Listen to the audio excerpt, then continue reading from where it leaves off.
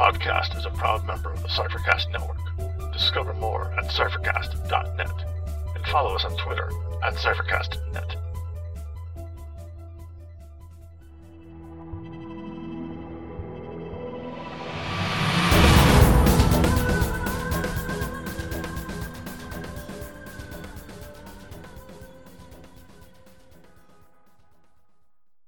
Welcome to Incantations, an Invisible Sun podcast. I'm Scott. And I'm Dave. And we'll be your guides along the path of suns. Today we sing You Were Always Someone Else. While we're visiting the Blue Sun, we wanted to return to the Sandman for some dreamlike inspiration with The Doll's House. Join us on the path of suns and we may uncover a secret or two.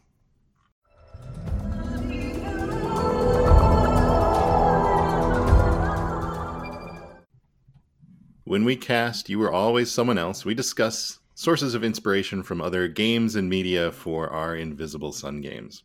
The Sandman comic series by Neil Gaiman has a lot of stories and characters that we can turn to use for inspiration. And The Doll's House has some really interesting themes that we think we might be able to use in our games. So why don't we take a look? Brief overview. The Doll's House it's collected in Volume 2 of the graphic novels. And it is issues 9 through 16 of the actual Sandman series, which came out back in the 90s and was collected and republished back in, graphic novel form. I think the latest one was 2010 or so. And this is basically the second major arc of the Sandman series that we wanted to discuss, because there's a whole bunch of stuff in here that is very relevant to the Blue Sun. I mean, obviously it's the Sandman, so there's always going to be stuff about dreams and how, he governs dreams and how dream logic works in the series. So, hey, let's talk about Doll's House. There's a bunch of stuff in it. So, Scott, did you read this? I have read this many, many times. It's one of my favorite arcs for Sandman, so it's something I revisit a lot since its initial publication. I'll also of note, recently they've announced the development of a Sandman TV show with Neil Gaiman involved, I think for Netflix. Oh man, I kind of remember that. Are you sure it's not on like the DC streaming service? I am sure it's not on the DC streaming service, but I can't remember if it's Netflix or Amazon. But I think it is Netflix. But I'm not positive. It doesn't matter that much. They've announced that it's going to be 11 episodes and is intended to cover the first arc, which we've discussed in a previous segment. But this is actually the follow-up to what will be season 1 then of the TV show and volume 1 of the graphic novels. The book is useful, obviously, for its connection to dream, but also just its use of surreal imagery throughout. Can be useful in other parts of the game and setting, because even the non-Blue Sun parts of the setting are still surreal and will have a dreamlike quality to them. There's more than just the surrealism that I thought was interesting with this arc, and it gets into the character of the Sandman and the Corinthian and their motivations and how you might be able to use them as inspiration for, I guess, godlike creatures or NPCs that might show up in your games. It sets up an arc a little later on that we won't discuss or spoil very much, but there's a later arc called A Game of You, which is actually my favorite arc from the comic book. Yes. And not a popular choice as favorite arc, but it has a lot of the surreal elements, and it focuses on identity, and particularly trans identity, which at the time, especially in the 90s, was a very rare subject. But this arc sets that one up later down the line. I'm surprised that that's not a more popular favorite arc, because A Game of You is, I don't know, that's the one that I remember, and that's my favorite one. I'm glad to hear that. Usually some of the other arcs that are more mythological and have more kind of action and play into either the world mythology or the mythology of the series are typically more popular, because A Game of You has some connections to the series as a whole, but is largely separated and doesn't include Morpheus very much. So I think that might be why it's not quite as popular, but I like it a lot. Obviously you do too. So there's no reason for us to try to convince each other how good it is. We'll get to it. I just want to make sure I'm remembering it correctly. But a game of you is where there's like they turn your expectations. They subvert your expectations in a major way when it comes to how Morpheus deals with this major confrontation that he has to get into. I'm being pretty vague, but does that sound familiar? Right. Well, I'm not sure if it's the one. To be specific, but not to spoil much, the most popular arc is probably A Season of Mists, which involves Morpheus's return to Hell. And then That's the one I'm thinking of. Yes, that's probably the most popular one. A Game of You I might immediately follow that after some short stories. Yeah, it's preceded by A Season of Mists. Yes, and A Game of You follows some of the characters introduced in A Dream's House and has almost a fantasy dream setting and talks about kind of a quest for some of the characters introduced in this arc, but has a lot of other questions of identity and the relationship between dreams and identity. Okay. Yeah, I do kind of remember A Game of You, but yeah, Season of Mist is the one that I always think of when I'm thinking of Sandman. But The Doll's House sets up a lot of that, including a Season of Mists, with one of the characters we'll talk about later very briefly, Queen Nada. Mm-hmm. But let's go through, rather than going through the plot of A Doll's House, or The Doll's House, we thought we'd just talk about individual concepts that can be useful in Invisible Sun. But I will let you get back to your notes. Sure. So as I was going through it, yeah, I didn't really want to summarize the plot or walk through the plot because, I don't know, the plot wasn't the most interesting part to me. All these little pieces that were part of it are what I think are more relevant to what we want to talk about. And the first thing that I thought was a really interesting idea was the idea of a dream vortex. And in the comic, that's Rose Walker. It's a person who attracts stray dreams from other people.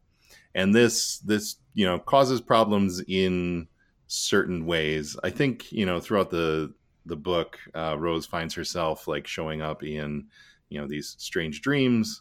But it also has a side effect of having, like, people seem to be attracted to her in the real world. Does that sound about right? Yes. Now, it seems like people with a connection to the dream are drawn to her in the real world. Yeah, and that's what I mean, the attraction. Yeah.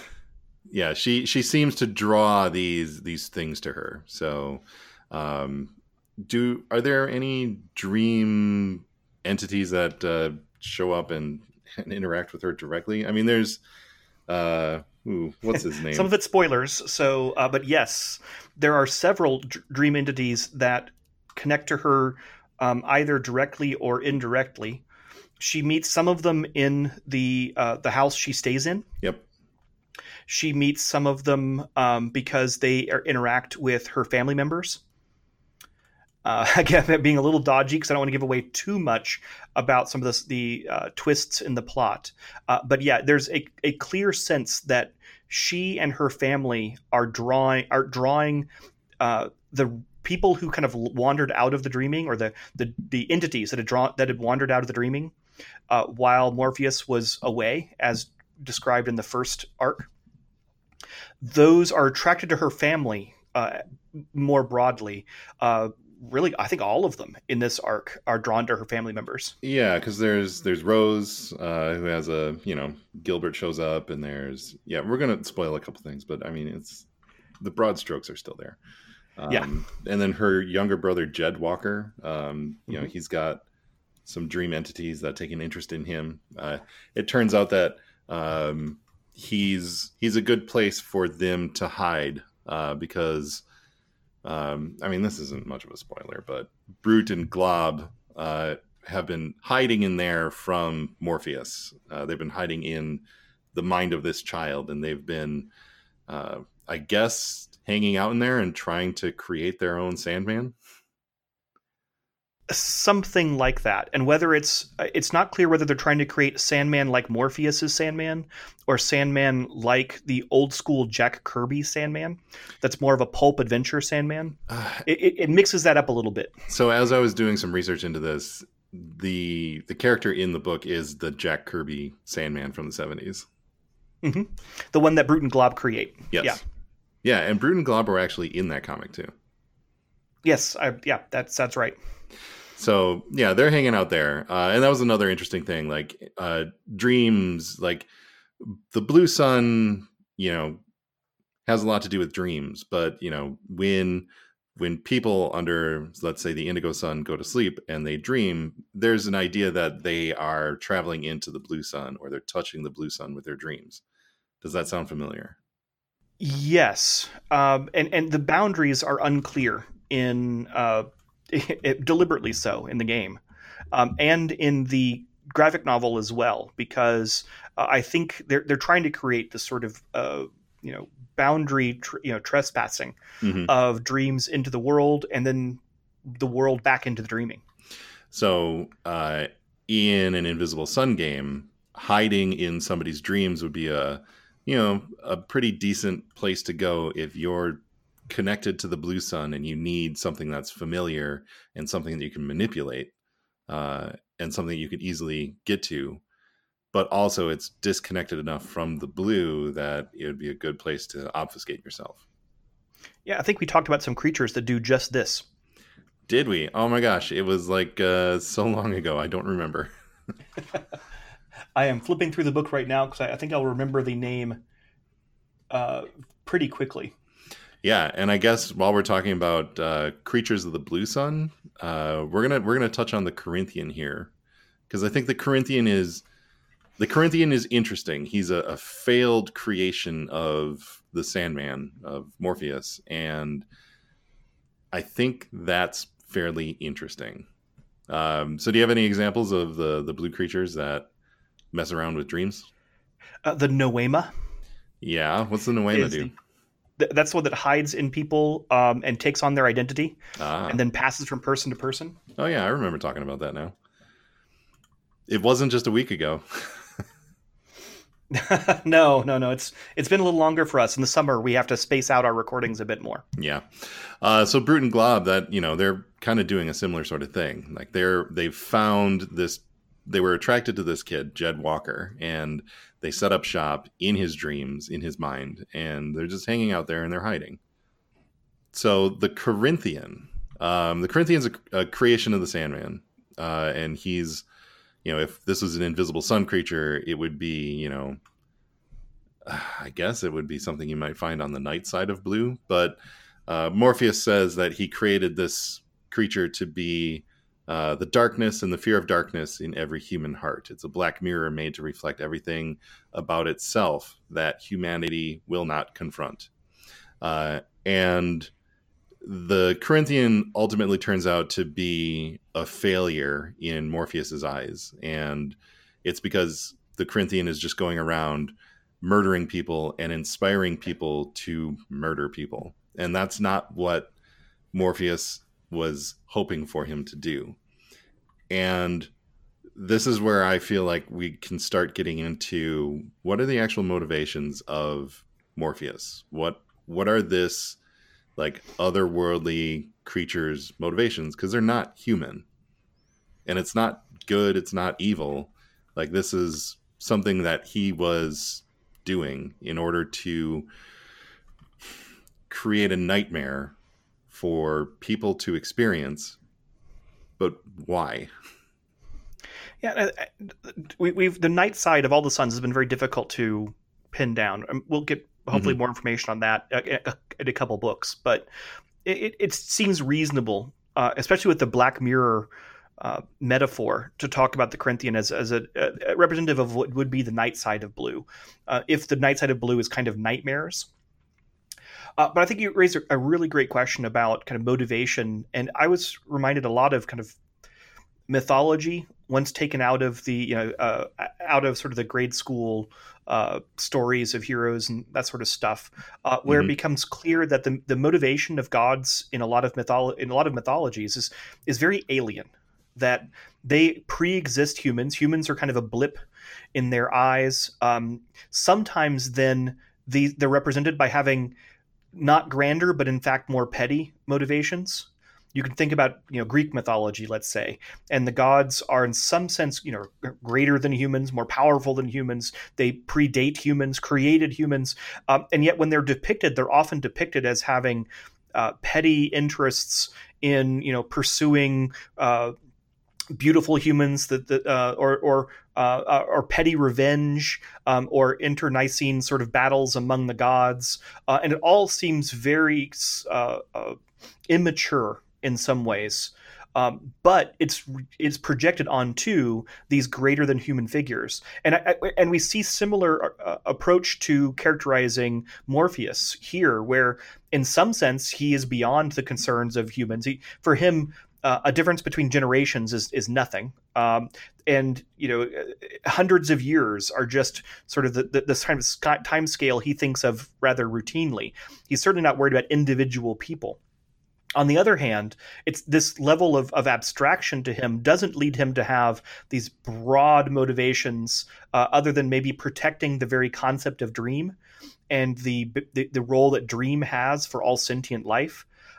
But he still gets caught up in very petty motivations. He, as we may expand upon a little bit later, this story arc includes first a disregard for kind of sentient life, depending on how you define that. It includes a vindictiveness of someone who has crossed him in the past. And not just not in the name of the dreaming, but really because this person had dared not do what he wanted them to do. Right. So it has that mixture of abstraction and pettiness that I see in a lot of mythologies. He's got a mixture of that pettiness and vindictiveness. And I guess you could talk about that in the broader sense of mythologies. And I was trying to think of, why that would be the case for so many, stories about gods from, Greeks and Romans and whatnot. And I'm wondering, is it just to make that sort of behavior more apparent and something that you can really dig into as a person who has all sorts of flaws, to see this grander and greater being, having those same kind of flaws? Does it make it easier to justify as a person? It could be that it humanizes the gods. It could be that the authors, not necessarily of specific texts, but of traditions, recognize that in order to make the gods comprehensible to their listeners, they would need to have human characteristics, and those characteristics were sort of exaggerated to overcome the natural distance of describing a story about a different type of entity, a god. It could also be that these had been long ago co-opted to be moral tales, intended to teach lessons about behavior. So the pettiness is used to teach the problems associated with these human foibles. And this has varied from them being, again, kind of school child level moral tales, all the way to more, sort of the moralistic playwrights and the like. Once the gods were used to teach moral lessons, they had to be sort of exaggerated expressions of different motivations in order to reflect these moral motivations. Now, in Sandman, it's not as clear what moral lesson is being taught. I don't know if there's a moral lesson being taught with Sandman in that instance. I think I don't think that was his. Yeah, I think Neil Gaiman is just creating a character who is flawed. I mean, we're past the primal gods that we may have had moral stories built around, and this is more of a character study in who is this creature that is more powerful than a human. Like he's one of the gods in this comic series, but he's got characteristics that are very identifiable. Like he gets spurned and he gets very vindictive about it. Yeah, and I wonder if there's a lesson for the whole series. And this isn't going to be spoilers because this is very high level, broad discussion. It's really a contemplation of the role of dreaming and creativity, both the connections between dreaming and creativity, and the role of dreaming and creativity in our lives.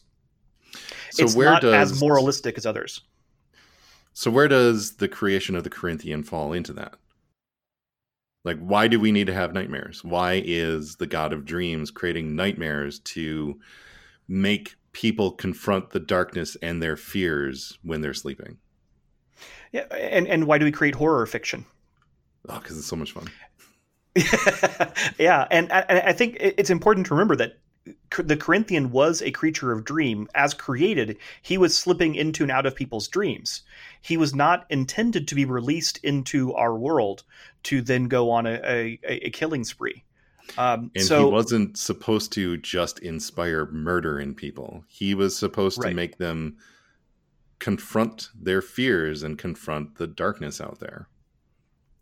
So again, it kind of feeds back into this broader issue of what's the role of dreams in our lives.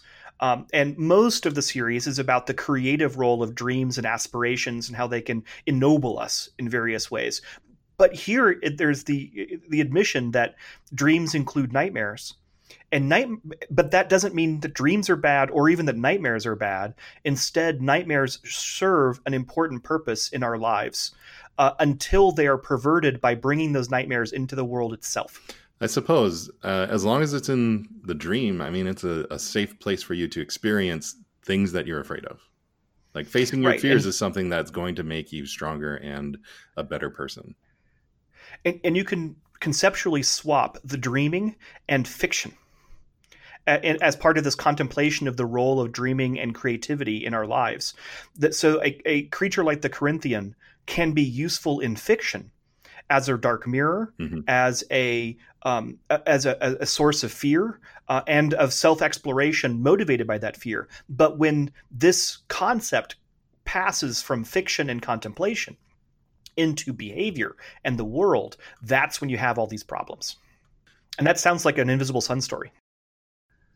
We may revisit some of the elements of the story if we continue along in the Sandman arc, particularly Queen Nada. There's a one issue story and she'll be very important later. But we can pick her up when she becomes more relevant. This was mostly just a tease. Mm-hmm. Yeah, it sets things up later on. But this was mostly about the Corinthian and the Dream Vortex and, the fallout as Morpheus continues to go out and recollect his, dream or creations, servants. This ends our walk. Maybe you discovered something today. Maybe you need to look closer. The music was titled Beyond from Wes Otis and Plate Mail Games. It is available from DriveThruRPG. Invisible Sun is the intellectual property of Monte Cook Games. You can find a link to their website in the show notes. You can find our show archive at incantationspodcast.com, and you can email us at incantationspodcast@gmail.com. You can find Scott at AgonSeer on Twitter, and you can find me at Tex_Red on Twitter. Leave us a rating and review on iTunes. We hear it helps people find the show. Or tell a friend about the show. That's another great way to help us out.